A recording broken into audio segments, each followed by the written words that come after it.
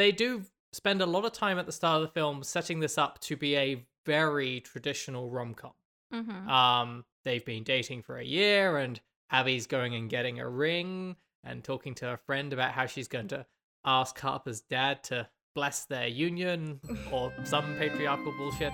But that's not what the film's about.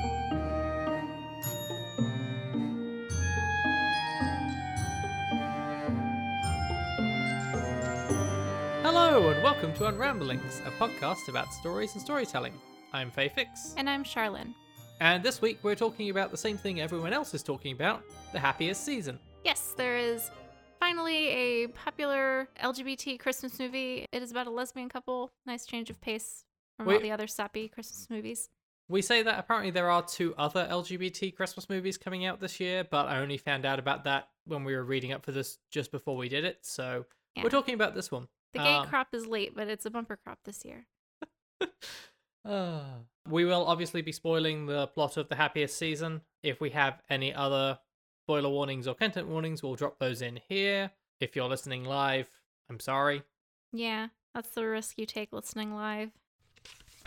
Hello! We actually have no spoiler warnings this week. And we don't really have any content warnings either. I mean, it is a coming out story, so there's that. That's pretty much it. Yep. Great. Yay! Back to the past.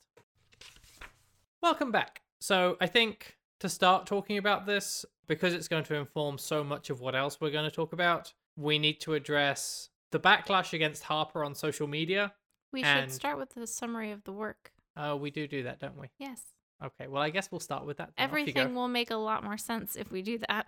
Okay, well, off you go. Happiest Season is a Christmas movie. Let's see, it follows Abby, who is impulsively invited to her girlfriend's house for Christmas. They've been together for about a year, and Harper, who is Abby's girlfriend, kind of tries to back out on the invitation initially, but goes through with it anyway, and it turns out that when she told Abby that she'd come out to her parents and told them about their relationship, she had been lying and had not actually come out to them, because they're very image conscious, whatever. And so she wants Abby to just kind of pretend to be straight and like they're not together until like after Christmas, at which point Harper swears she'll tell them. So Abby kind of reluctantly agrees to go along with this. Hijinks ensue with them kind of trying to steal moments together, but that being awkward. And then like Abby finds out by meeting people that Harper grew up with that Harper basically outed her first girlfriend because she wouldn't acknowledge being in a relationship with her, which brings up a lot of feelings for Abby about like being hidden in a similar way.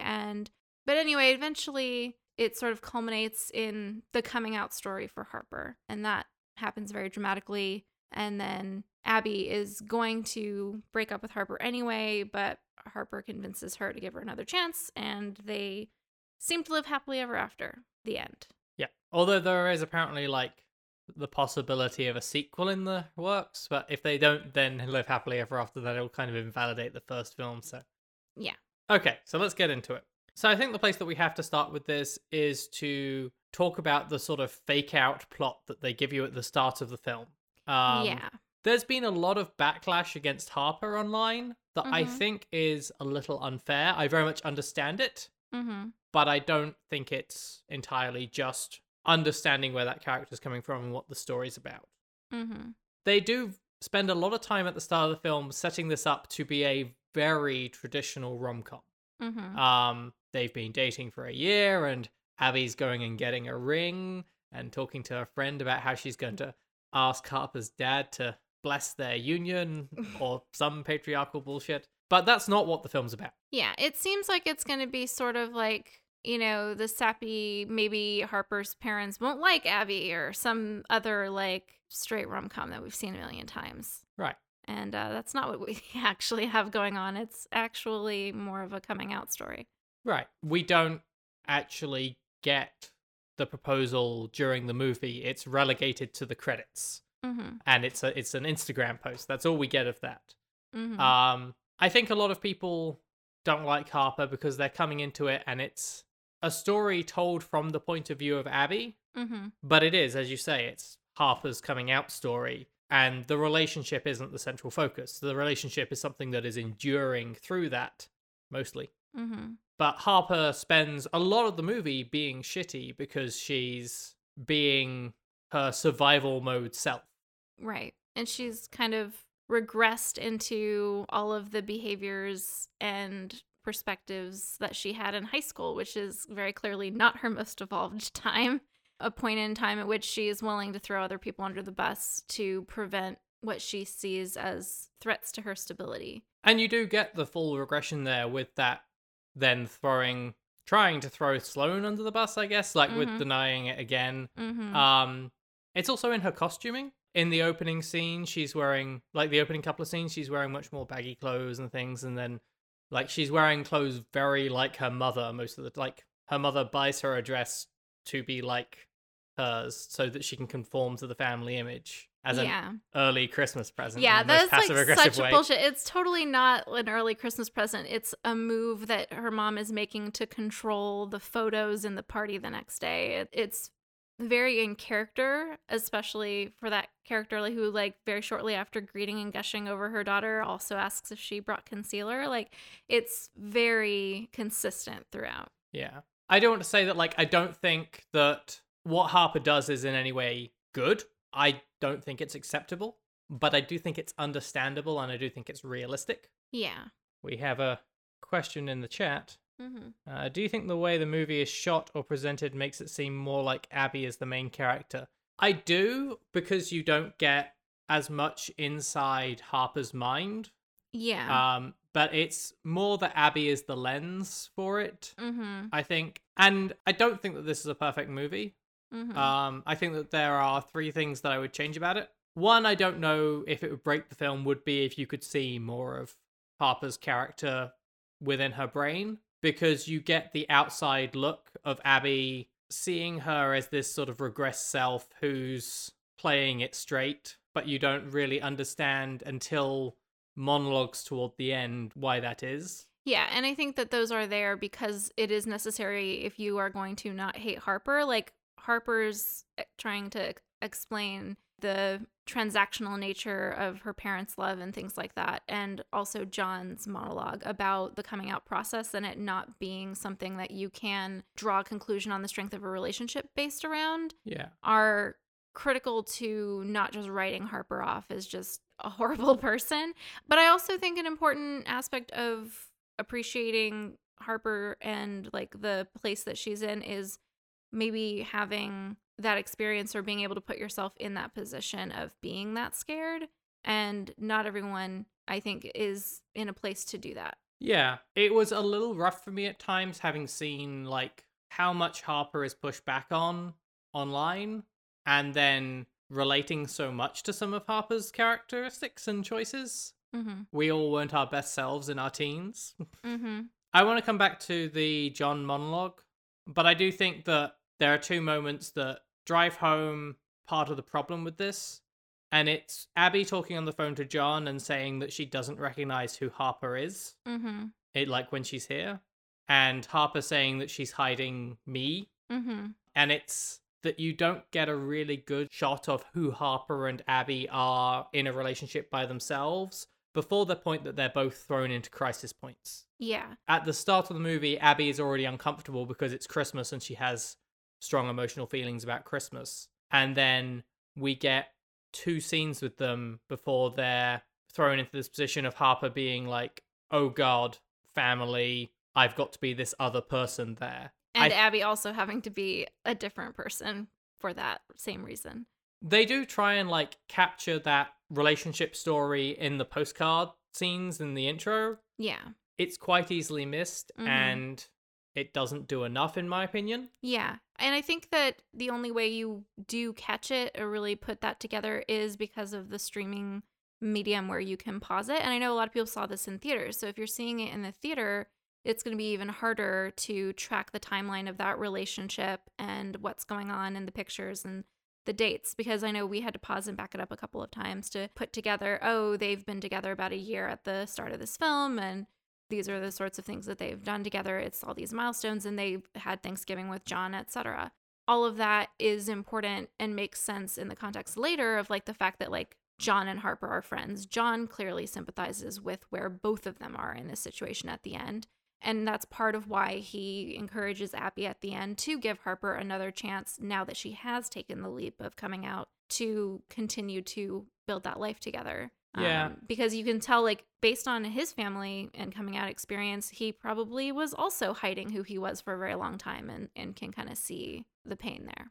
Yeah. Like, you can extrapolate that they've had a long, happy relationship for the last year, but you don't get the emotional payoff of that. That does mean that it only seems as though Harper is kind of shitty to Abby for the entirety of the film. Yeah, it kind of paints a picture of her as someone who's just very impulsive and doesn't think things through and doesn't consider how her actions might hurt other people. And that's even in the opening scene when they are enjoying the Christmas tour or whatever, when she impulsively is like, let's climb up this scaffold onto these strangers' roof. And then Abby is the one who literally falls off the roof because there was no plan beyond getting up there and looking at how pretty. See, I've been thinking about that scene because you pointed out that, like, it is Harper's impulsive actions that put Abby in danger, and it being a similar thing with then when they're at their parents' place or her parents' place. But I think it makes a lot of sense that Harper does act impulsively that way, and I think it's important that it's shown there in the fact that you don't see her act that way for the rest of the film in a lot of ways. Like, that's such a I don't care about the consequences or the image of this. If someone catches up here, will run away. But they're not worried about what people will say or anything. I don't know. She does do other impulsive stuff at the house, like sneaking into the downstairs room where Abby's staying and things like that. But yeah, we've got an interesting question, like maybe staging the first half of the movie as a rom-com works against the setup of their relationship, because rom-coms thrive off presenting big story points one at a time, and so it might not work as well for a story like this. I don't know, because I think that it kind of comes around at the end, and we can get into that later. Staging the first half as a rom-com, I think, does kind of set up a lot of the Harper hate. I think that's a big part of it. Yeah. I don't know. I kind of like the setting it up as a rom-com and then diverting it. And subverting the expectation. Right, because it's setting it up as that warm, familiar, heteronormative thing that you know. And then telling a more genuine LGBT story in there. Right, and I think that's kind of the message in the whole thing with Harper's mom, Tipper, talking about at the end of, like, we keep focusing so much on this, like, very specific idea of what's normal and what's perfect, but we haven't actually looked at what we want and what would actually be perfect for us and what's genuinely the right move or situation. And that's kind of the whole thing. It's like with the story arc, you know, it's setting you up. This is just going to be your normal rom-com thing that you're familiar with. It's comforting and the same, and then it's not, but it's something that is more moving because it is more particular to individuals than that. Yeah. There's a couple of things there that I do want to come back to a little later on. Having sat here and defended Harper for a minute, I do want to, like, lay on the fact that what she does is not okay. No. I think that what she does is realistic, and I think that there are plenty of people who watch this movie and either see themselves in Harper as the person who had to hide who they were, or as Abby, who's not hiding themselves but has to be the hidden partner, and people who have been on both sides of that. But a lot of the things that Harper does are very damaging, and I think one of the ones that you wanted to talk about was her lying about Abby's sexuality as well. Yeah, well, just everything that Harper does in terms of trying to get the Christmas where her parents still think that she's the person that they think that she is, basically, like, without coming out, reduces Abby in, like, absolutely every dimension of, like, her personhood. Like, it removes anyone's ability to engage with her beyond this extremely superficial designation of Harper's orphan friend, which is so much less than what she is, and then also kind of sets off this, I don't know, like, socially prescribed set of interactions where, like, everyone's meeting her and they just either ignore her or they pity her, and they're not actually getting to know her in any meaningful way. And it just reduces her in so many ways. It reduces her as a confident lesbian woman who knows what she wants out of life and is in a happy relationship and has, you know, moved forward and, you know, had a healthy relationship with her parents before they died and things like that. Like, there's so much more going on with her that is completely erased as far as all of these new people who were so important to her partner are getting to know about her in this initial meeting. Yeah, it's interesting because it almost seems as though the more logical thing to define her as to her parents would have been my roommate Abby, who is studying art history at Carnegie Mellon. Right. Like, this is clearly a thing that's impressing to her dad, and it's a family that cares a lot about accomplishments. Mm-hmm. But it's Harper telling the most convenient lie for Harper, omitting the most inconvenient truths, where it's, well, how can I explain to my parents why this person is here? Mm-hmm. Her parents aren't around, so she's not with her. That's what I'll define her as. Yeah. It's the most convenient box to put Abby in for Harper to get what she wants, which is for her parents to be okay with Abby coming for Christmas. Yeah, and it literally puts her back in the closet. Yeah. In what is possibly the most heavy-handed scene. Yes, it's quite heavy-handed. Although I commend the lie. Like, Harper says Abby is a bad liar, and she is. But the sleepwalking one was probably, like, the only believable thing you could say in that situation, and so kudos. Yeah, I was definitely braced for, like, a dumb lie that was going to get a response of, no, what are you really doing here? And I believe that Tipper's the kind of person who did once accidentally buy a racehorse on Ambien. So I want to talk about a couple of the side characters that work for a lot of context about the characters, but also sort of the LGBT community. Mm-hmm. The first one of these is obviously John. Yeah. I am aware that occasionally on this podcast, I get into like a bit of, what's the word? Just fanning over things, like Daveed Diggs in Hamilton. Mm-hmm.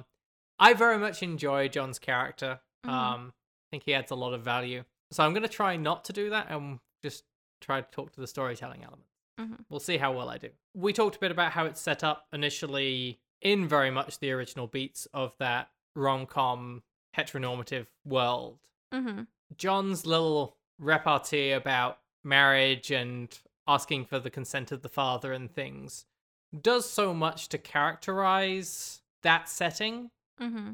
And I think, I mean, I'm going to make generalizations about LGBT people because I only have my own experiences and those of my friends. But, like, I don't think you could have an LGBT rom-com-y type film like this without some acknowledgement of the issues of some of the social constructs around marriage.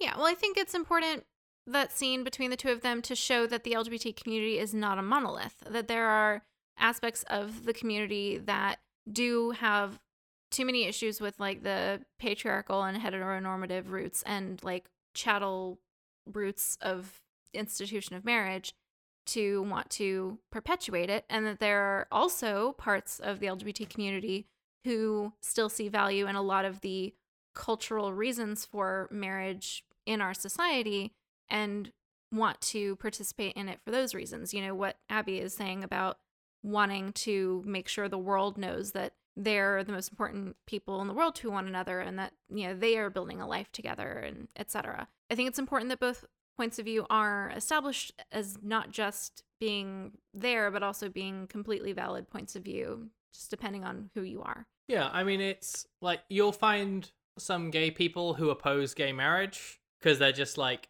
let the straights have that.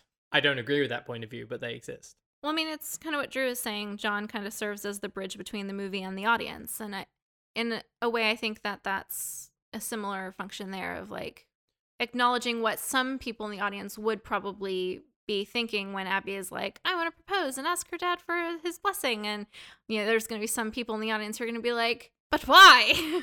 Yeah, I mean, at the point of, like, I'm going to propose because I want to build a life with her, I'm like, yeah, you do that if that's what you want, but only if it's what you want. And then when she's like, and I'm going to ask her dad for her blessing, I'm like, no, you're not. Don't do that. What? Stop. Oh, I've peaked my microphone. I'm sorry. Yeah, I think it's important to have John there to make those parts of the audience feel seen. Yeah, I don't know about saying that he's a bridge. I guess so, because he sort of says the things that don't necessarily need to be said to explain. It's like when you have a sidekick in a detective story, so the detective can say, aha, you see it's because of this. It avoids some of the exposition fairy type stuff. Yeah, well, I mean, Drew and Kat are saying maybe a bit fourth wall breaky, and I think it is. But it's more like, to me, more than fourth wall breaky, because it's not like acknowledging that we're in a movie, but it is very much like he's the one who has the reactions that some of the audience are going to have. And it does make the movie flow better because otherwise you're just mad that your very obvious issue hasn't been acknowledged. Yeah. And I mean, I certainly could believe them giving John like a look to camera at some point in there. So yeah. But I think that he's very important for sort of characterizing where Abby is from an outside point of view. Because, I mean, it's really that big coming out conversation that he has, monologue. And just emphasizing that Abby is out, but in a very different stage of being out. Well, she's had a very different experience of being out. Kat saying, you know, he's the gay best friend, but as written by an actual gay person, and that's like the best version of that role. And I think that's very much what it is. Like, he's the one who has the perspective that is sort of encompassing of both where Abby is and where Harper is. Yeah, I think that's fair. I'm amused because during our second watch of the film, I made some noise about like, I need a friend like John. Charlene thinks that I am the friend like John. But I think I do have someone who does fill that role in my life, and they're not gay, and it seems wrong somehow. But back to the coming out conversation. That was, I think, one of the points when I realized what the film was about. And that it's not about the relationship, it is about that coming out story. And I think that because we've been given Abby as our lens, up to that point, we are looking at Harper and going like, but why don't you just be open about this? I'm open about this. It's the easiest thing to do. Why are you being deceptive? And it's an opportunity for the film to say, if you're in that place, great. Everybody isn't there yet. It was a very emotional scene for me to watch. As someone who, after I had worked out what my labels were, didn't come out for 7 years? 5 years? Many years. Because it was just easier not to. Yeah, and I do think that you can see that that's kind of what's been happening for Harper for this whole time. Like, she's been sort of taking the path of least resistance because all of the consequences of coming out have just loomed so large because there's so many unknowns. And more than the unknowns, I think it's pretty clearly implied that she really does think she's going to lose the positive aspects of her relationships with her family. She thinks she knows what will happen, and she thinks it will be bad. And that's a hard thing to tackle and decide you're okay with. She doesn't really make that decision until she is forced to, but she then does actually decide to make it because she tries denying it, and she could have kept on denying it.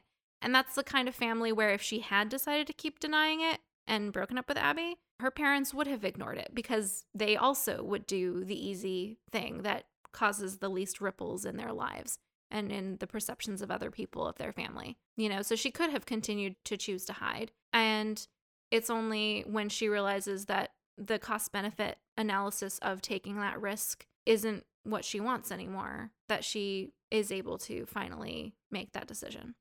Yeah. I appreciate that the film doesn't judge Harper for not being ready to come out. It judges the choices she makes around it and the people that she hurts in not doing it. Yes, which I think is appropriate. Yeah. And I appreciate that it also shows some of like the mental gymnastics people do to get around it. Whether it's Harper's like explanations of why it wasn't the right time this time or that time, or, well, you know, he's got this big race coming up and, like, after Christmas, like, and then after Christmas it will be something else. Like, if your hand isn't forced at some point, or unless you forced your own hand. But I think it's interesting that you also get a little bit of a reflection of that with Abby when she's on the phone with John. And John's like, how are you okay with pretending to be straight? And she's like, well, you know, it's kind of fun. It's like having a secret. And she's totally lying because she's miserable. Yeah. So we have John in that role. And I think there's a very similar role played by Riley in the movie. And I have a lot to say about Riley in different ways. Do you want to lead off? Well, I think that Riley is a very important, again, context for Harper's past, and also the fact that that situation that Harper was in with Riley is being recreated with Abby and Harper and Sloane, where Harper is again hiding a girlfriend, which is hurtful to her partner, and trying to out another person's secrets to preserve her own self-image and relationship with her family and other people. It's part of showing how Harper regresses when she's at home and with those same people, where she was in a much more immature place and wasn't as comfortable with herself and just generally more insecure. But also is important for giving like Abby someone else to kind of relate to around that situation, like while it's happening, someone else who also knows Harper and that community and those people. Yeah, and it's another out person for the story who can mirror Abby in some ways. Yeah, and they're in the same place. Yeah. Abby thought she and Harper were in the same place, but they weren't, and she and Abby are in the same place and are now having the same weird experience about Harper. Yeah, and there's been a lot of noise online about people wanting Abby to end up with Riley instead. Yeah, I'll admit I was kind of guilty of that. I think it's just Aubrey Plaza is such a good actress, and those characters had so much chemistry on screen. But I think that it is more of like a friendly sort of chemistry there. It's just that Aubrey Plaza's character of Riley is so much more confident and in a much better place compatible to the place Abby's in. Abby says, I want to be with someone who is ready to be out. And that is Riley. Riley is the other person we see in that situation. Yeah, which is difficult. I was talking with someone and they were saying Aubrey Plaza is much less Aubrey Plaza than they're used to in this. And I think that's fair, but I struggle to think who else could have filled the role because they have to be endearing for us to get the story about Harper from them, confident enough to have that acceptance at the end, but do it all in so little screen time. Mm-hmm. I can't see someone else in that role personally, but I do think with so little time, she doesn't get a whole lot of characterization beyond being confident and out and having that shared history. We don't know a huge amount of her beyond that. She makes the quips about the doctor stuff and that being a pain, which is fun, but it's not characterization. We don't get a strong sense that Abby and her should definitely be together. I don't know. I think another important thing that Aubrey Plaza brings to that is that she's very good at bringing a quality that's somewhat unsettling to every role that she plays. And in this, I think it's really important that someone is drawing attention to how uncomfortable a lot of this stuff is. Her presence is uncomfortable to Harper for obvious and important reasons. And you can get a sense of that even before you find out what happened and what Harper had done when they were in high school. It's something that is very appropriate for Abby to be much less uncomfortable with. Because in a lot of ways, Riley is sort of the hallmark of the truth and what has actually happened, and like the fact that there's some ugliness there in what Harper is doing. I think that what you're picking up on is that she's moving through this conservative world and giving zero fucks about her identity. Mm-hmm. And I think it's shown by the fact, someone please fact check me on this, because I think that the only people, like the only named characters that she interacts with are Abby, Harper, and a brief greeting to Sloane. And I think everyone else just moves around her. She's at the Christmas party, but there's no tipper saying, oh, hi, Riley. Great to see you. She's almost a ghost to them. That sounds right to me. I think you're right about that. But I also don't think that there's anything weird about that. But I think that that's part of what makes her seem to make other people uncomfortable, is that other people don't acknowledge her. Well, yeah, but I mean, it's established there's in-world history reasons in that, like, everyone knows her as, ooh, that lifestyle or whatever, you know, that she's got this reputation, and so she is marginalized in this community. Right, but I think that that's the point I'm making, is that is being represented this way. And I think is important of another facet of that representation. Yeah, but what I'm saying is I think Aubrey Plaza really kind of embodies that in every scene, like that she is bringing this discomfort with her everywhere she goes, disrupting the heteronormative expectations of this particular community. Brief tangent. Drufus is suggesting Anna Kendrick could play the role. I haven't seen Anna Kendrick in enough stuff to really weigh in on that. I think she could play a version of the character, but honestly, I would cast her as Jane before I cast her as Riley. I could see that from my limited experience of her. But the role that Riley fills in the film is one that certainly rings very true to me, which is her and Abby seem to click so well because they're the two out-ish people. I've definitely gone to parties where I inexplicably find that I am talking to the one other out trans person in the house. Why? Because we have something shared. Like, we have those same experiences, those same perspectives on things. I don't know what it is. Like, I get along with all the other people, but somehow I'll end up talking to those people for half a night. And that's the relationship that I saw when I saw Abby and Riley, was these people who understand each other. There's nothing particularly romantic in that. Riley moves to her side of the booth at one point. It's very clearly, though, because that's where you need to be sitting to be able to see the continuing of the performance. Yeah, I think that you can read a lot into that, but I don't think it's intended to be. I am also cheating because while I thought and voiced all of these thoughts to Charlene before this, I did read today an interview with the director, producer, writer Claire Duvall, with an interviewer who seemed to be very in love with Audrey Plaza. And the interviewer asked, like, people are saying that Abby and Riley should have ended up together. And her response was effectively, I mean, do they want Abby to end up with her, or do they want them to end up with her? Like, that's fair. Yeah. One of us will link that interview in the show notes. I think it highlights a lot of very important pieces about the piece and talks about her experience on both sides of that coming out divide and her own, and her own relationship with the Harper character that was very vindicating for me to read. Yeah.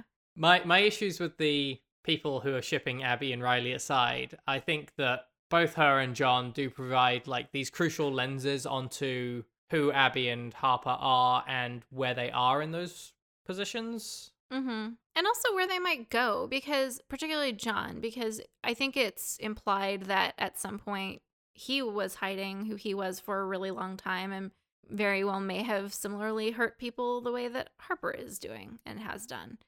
And eventually he got to a point where he was able to live authentically in all spheres of his life. What makes you say that? Because John says his dad kicks him out the house, which implies he was younger than 18, maybe? Maybe. I guess you can hurt people before you're 18. Well, yes, that's what happened with Harper, with Harper and Riley as they were in high school. But I mean, I don't think that strong of a reaction as kicking your child out of the house comes out of a vacuum, and there very well might have been some hiding of relationships prior to that, or if not on his end, he may have also known other people who did hide their relationships. He seems to have a sort of a wider lens perspective on how you end up in that kind of situation where you are being really shitty like that, and that it doesn't necessarily mean that you are, in fact, that it doesn't mean that you're a terrible person. You have done something terrible. But we've talked about this a lot in the show, that like people do horrible things and it is not the sum of who they are.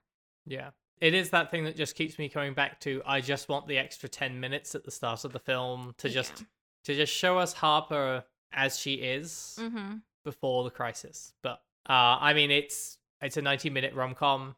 I think there's some law that says rom-coms can't be more than 90 minutes. Yeah? Yeah, sure. I know, I don't watch a lot of rom-coms, but I feel like they're probably in that 90-minute category.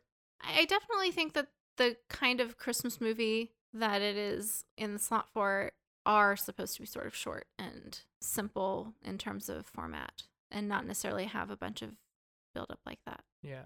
And Drew was saying if it was longer, it would have dragged. I suspect that concern of like having that more time, making it kind of feel slow, it was probably a consideration to kind of have it move quickly along through the plot. But I agree that it would help with not having the screaming Harper like fits during like the first half of the movie. Yeah. Just, why are you so awful? And it is difficult. I don't know what I would cut out of the movie to fit it in at the start. Yeah. This is one of those, like, in a perfect world, I would like that part of the story, but I also recognize there are realistic issues with making films. Yeah, and so I get why they try to cram it into the postcard sequence at the beginning. It's just, again, that's really easy to miss, and a lot of context is not there. Drew has suggested maybe cutting the necklace stealing part. Yeah, I think that is probably... I mean, I understand what they're trying to do with that, where I think that's really trying to feed into this rom-com Christmas movie format of like, oh, her parents won't like her, and that's going to make it so much worse or whatever. But like, because that's not really the arc, it is kind of unnecessary. You would need something in its place, and I don't know what it would be. Like, thinking about it, that's there to drive a wedge between Abby and the family so that Abby can feel isolated enough to call John and be like, this is fucking bullshit. And I don't know what you would replace it with that wouldn't have longer lasting consequences. I mean, as it is, like, it's not addressed enough. She is owed a goddamn apology at the end. The kids are like, oh, we put the necklace in the bag. And she's like, oh, thank you for owning up to it. And then everyone just moves on as if they hadn't just made her a pariah and suggested she was stealing their brooches. Yeah. Yeah, I think it is essential to the actual story. I don't know. I'm on the fence. You'd have to change the story drastically to remove it, I think. So we're going to talk about the family's response to the coming out. Yeah. And to me, this is where it really fulfills that initial promise of being a sappy Christmas movie. Because it is saccharine and a little unbelievable, as Kat and Drew point out. Like, the dads in particular, like, turnaround is very fast and very complete and very at odds with, like, his entire career and, like, drive up to that point, particularly with the turning down the money from the donor. But it's exactly what's necessary for it to be an overly sappy Christmas movie. See, I don't know. Like, I agree with the general thrust there, but I don't know that the dad's turnaround is too quick. Like, the turnaround overall is very fast, and we can talk about why that is. But it's Tipper, not the dad, that has made the lifestyle comment about Riley. And it's the dad that goes and, like, takes time to reflect, who has to leave and walk away and think about things. I don't know, because Tipper's comment about the lifestyle is then immediately followed by her dad going, such a shame. You're right, it is. And to me, like, they must be relieved with her lifestyle. Like, to me, that's more of a reflection of the drama and than an actual considered reflection on her values. Like, it was clearly a big thing at some point in the community, like, scandal.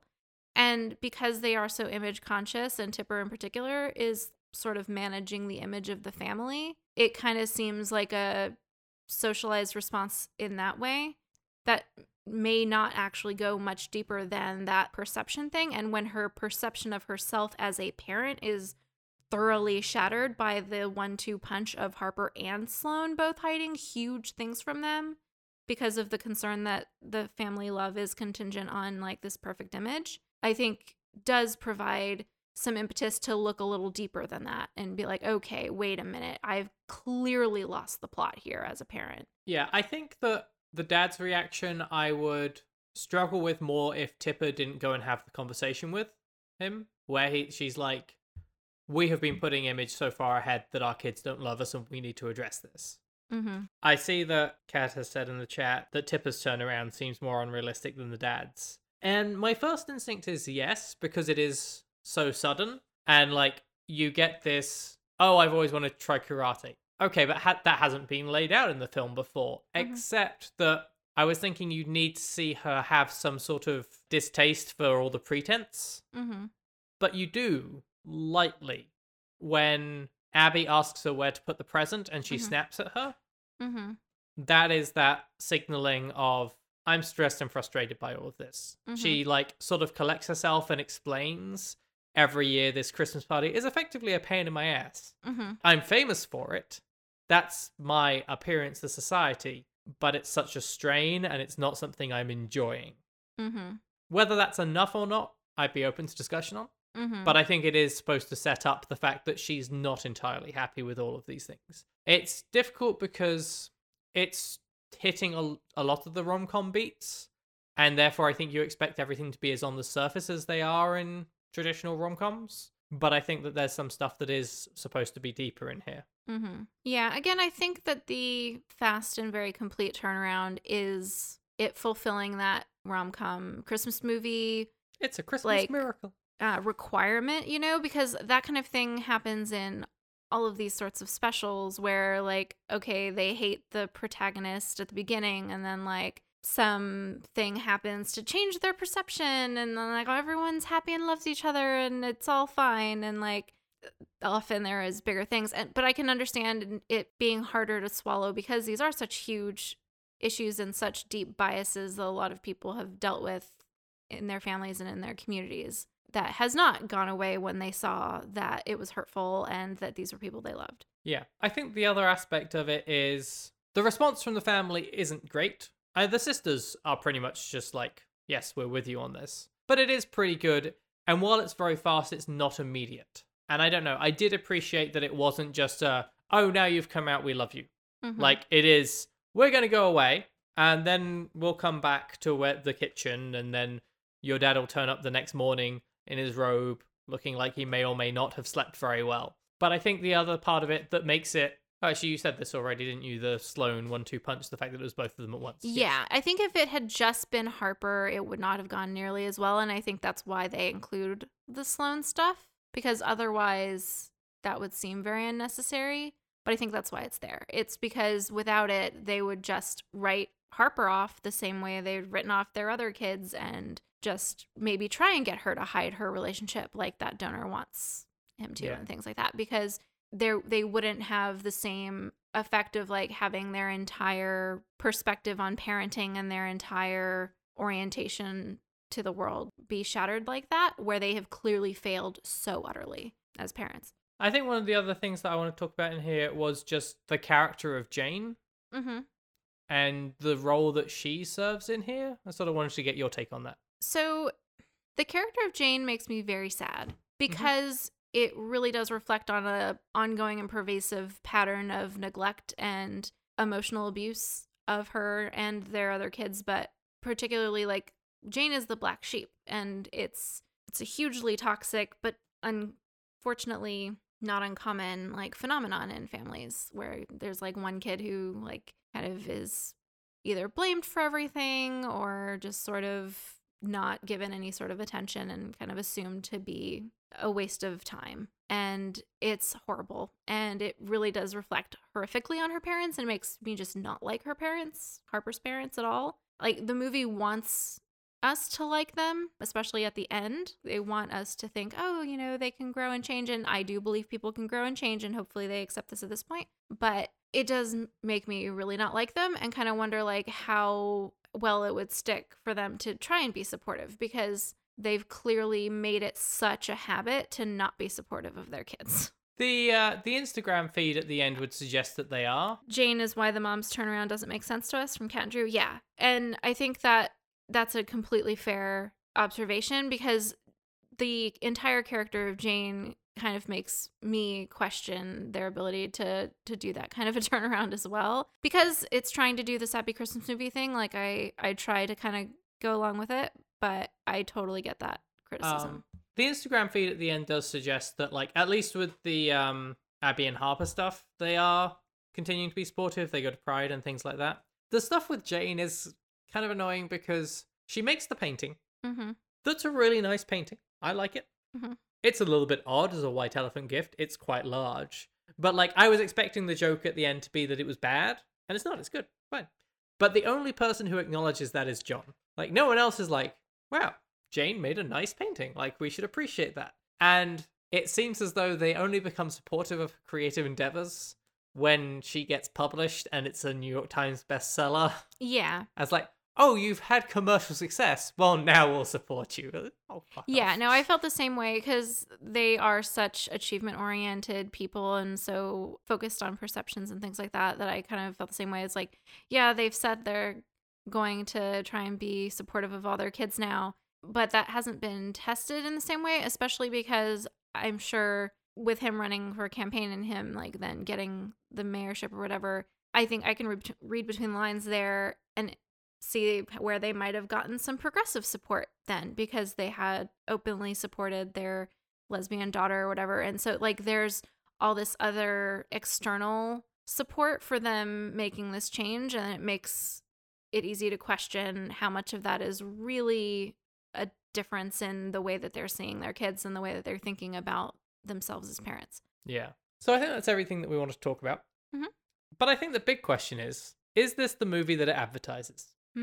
So if you had asked me, is this a Christmas movie or is this a sappy Christmas movie, I would say yes, it is. It kind of seems like it won't be for a bit, and then it kind of does it at the end. As I've said, I think the turnaround is what makes it that. But is it what it says it is? I'm not really sure what it's billing itself as. Certainly all the response I saw from people who like watched the trailers were like, oh, it's going to be a trashy holiday rom-com that's light and silly, and finally we'll get an LGBT bad movie. No, it's not that. It's not light and it's not silly. It deals with some very real issues in a very genuine and heartfelt way that I think is very well done. It's a coming out story, and that's never going to be a light-hearted thing. It is a Christmas movie. It is saccharine at the end, and so it does hit those beats. But I can kind of understand why people are mad when they're like, oh, I just wanted something light and silly and fluffy and gay, and like literally gay, not just like holiday Christmas Carol gay.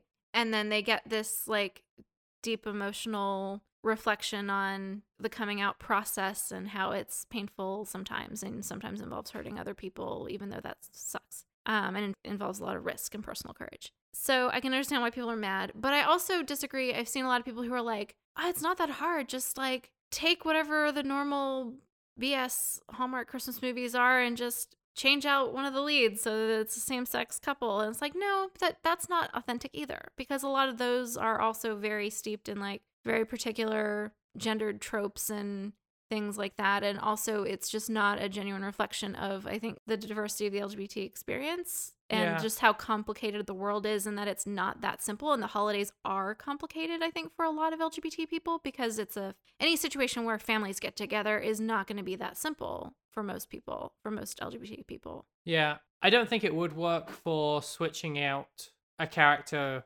for a different gender in a very traditional rom-com, because I don't think it would actually be realistic to the things that people do face, unless they were rich white people, rich and entitled. Which, I mean, well... What do you mean? Like, there is so much that I think is more unique to the LGBT experience within our society. The issues that you have to go around because of the world that we live in, that to try and just switch that out in a traditional story, you'd miss out on that unless you find some people who are somehow devoid of that. It's like with Le Guin, where you have to build a world where none of these pretenses exist, so that you can just tell the story that you want to tell. Yeah. Like, you have to write it within the world that is real. And I think that if you made that LGBT holiday Christmas movie that pretended that none of this stuff did exist, it would be accused of whitewashing things. You can't just pretend that that wasn't an issue. Yeah, I would agree. I get the feeling that this is a movie that works to sort of trick people into thinking that it's a fun holiday movie. It's certainly a decent part of it, and it does have the comedy throughout. But it kind of leads you in with that fake out of the, oh, it's going to be about proposing and stuff. And then at the end of the movie, you've not got a proposal, and then they just hide it in the credits in the Instagram feed. And even that, oh, they're engaged in the Instagram feed a year later. Yeah, our Discord is saying a character like John will likely need to provide that context for a while. Yeah, and I totally agree, because that's the world we live in, where we need that kind of mediation for the audience, for the story to be remotely, what's the word I'm looking for? Genuine? Yeah. But with the Instagram feed, I do want to acknowledge the fact that even though it's, they're proposed at the end, if you look at the dates for it, they wait until like the following October to get engaged. Which I really appreciate. Yes. Because if they had gotten engaged shortly after that like fiasco over Christmas, when Harper had barely been out for like 5 minutes and her parents said that they're going to be cool, and then like have not actually had a chance to demonstrate that that's a consistent choice they're making, I would have been so mad. Yeah. No, I think it's a really good thing that they didn't. I did expect from the rom-com aspect them to like drop a proposal in the end, or like in an after credit scene. Relegating it to the credits, I think, like, is a really good way of making it more of a drama and making it more realistic and believable, while just sort of hinting at the notion of it. Yeah. And you still get that proposal at the end, and like you still get the implication of the happily ever after that's so critical to it fulfilling that initial promise of being a happy romantic Christmas movie about lesbians, but without it being just horribly ill-considered decisions at the end. So yeah, I think it advertises itself as this sort of fun, trashy holiday rom-com, and I think in reality it's a sort of drama comedy that is tricking its way into the holiday mainstream. And I'm okay with that. Yeah, well, this is the Trojan horse as part of the gay agenda to instill sympathy and empathy for the coming out experience in people who maybe don't fully understand what all that can entail. Yeah, I mean, if you're not sure that what we're saying is right, if you just, if you're gay and you just pick up your copy of the agenda, it's actually on page 247. It's all written out there. So. Anyway, so I think that's a good answer to the big question. I think the bigger question is, who's the most unlikable character in this movie? That douchey guy that tries to hit on Abby at the bar at the party. Also, the owner of Freddy's, because they named their establishment Freddy's. We presumably never meet that guy, but he's a douchebag, and I feel confident in saying that. That's fair. Connor is the ex-boyfriend of Harper from high school. Yeah, we're talking about the beardy guy that Jane tries to hit on in return. Yeah, Abby's like, I'm not interested in meeting anyone, and Jane just swoops in his like, but I am, and goes and makes that guy uncomfortable instead. Which, I feel should happen to those kinds of sleazy dudes more often. I don't like what that says about Jane as a character, but I do appreciate the just she said she's not interested aspect of it. Well, I don't know that Jane's necessarily trying to make this dude uncomfortable. She's just sort of like, but I'm interested in meeting someone. Oh, no, I don't like what it says about her desperation. Sure. Yeah. But I mean, she's already been established as a character who's been starved of affection. Yes. But yeah, Freddy's is just the most horrible name for anywhere. I think that might be one of the moments that we had to pause the film and just be like, what? I think the most unlikable character in the film is actually Harper's hair. Ooh, that's a good candidate. Another point at which we had to pause the film and just be like, just have me complain about it for a few minutes. It's an important aspect of all of our film watching. I think it was the bangs that you really objected to. Yeah. The hair that launched 1,000 memes. It's not a bigger question. I just want to say that I did have an issue with Connor as a character. Not any part of his writing, but just the actor is just such a generic white dude that when he turned up for the second time, I had to ask Sean if it was the same person or not. Yeah, which is, I think, one of your most adorable difficulties in recognizing people is that you consistently struggle to tell apart bland-looking white guys. Like, we had this problem when we watched Veronica Mars. I think there's the poker game episode. Logan and Duncan and like two of their friends are all playing poker, and you kept, like, every time it would be on a different guy, you would have to cross-reference with me, like, wait, which guy is which guy? They all look the same. Do you have any last thoughts or fun facts? I think we did have some fun facts. I've got a couple. Yeah, so one is that eventually we figured out where I know the guy who plays Connor from, and it is from Greek, which is a CW show that I watched in college. It's actually a pretty good show. Does he play a generic white guy in it? He does. Well, he plays the head of a fraternity. So, yes. Okay, there we go. Also, Mackenzie Davis looks kind of like what's-her-face who played Rory in Gilmore Girls. I don't know if that's a fun fact. It's just a weird tangent. Okay. We were trying to remember who Josh Hartnett was. Yes, that's right. Featured on Jane's childhood bedroom closet door. And it turns out that he and the writer, Claire Duvall... It was also the director, right? Yes, I forget all the titles she has. The person behind most of the film. Claire Duvall. Were both in Sin City, but also starred in The Faculty together in 1998. Mm-hmm. So I just thought it was a fun choice for her to then have Josh Hartnett posters up all over there, and it's someone she's worked with before.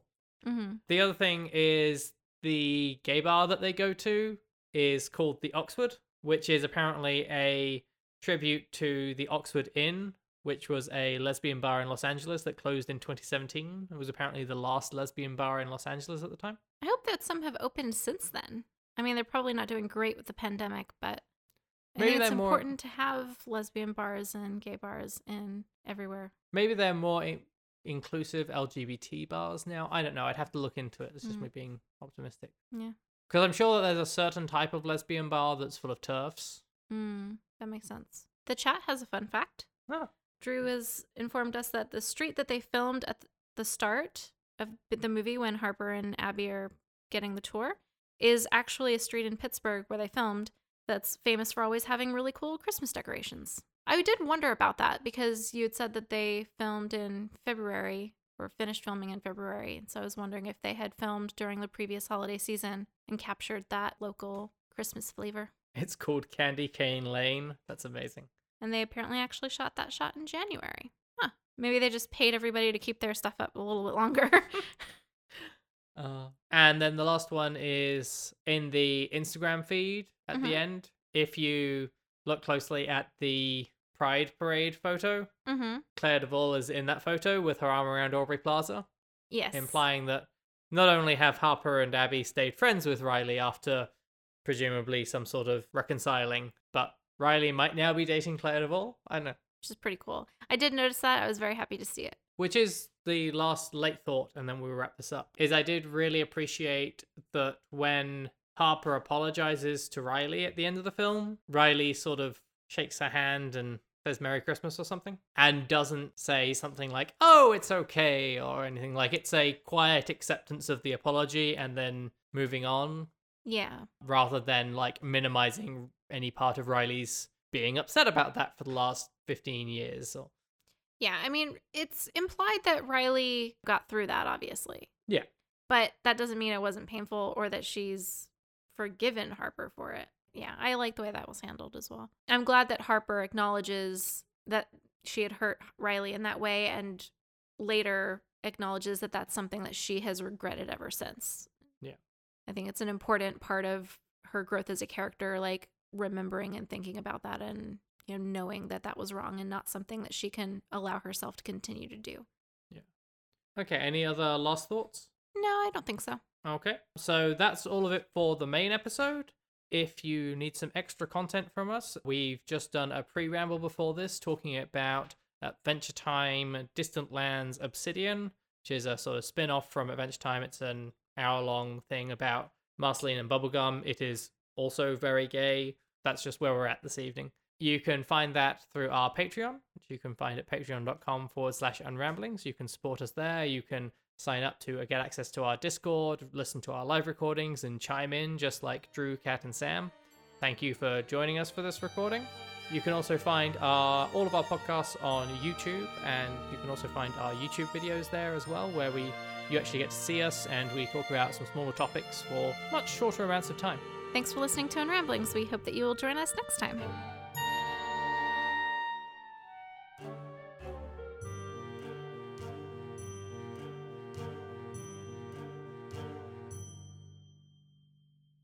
We're getting echo. I don't know if you're seeing in the chat. I think it's more when you're talking and you're facing up, because I think then the sound sometimes bounces. I have to think, which means I have to cock my head to the side and look at the ceiling. But I think then it bounces on the ceiling, and the ceiling's very high. And I will look down and be downcast. It's fine.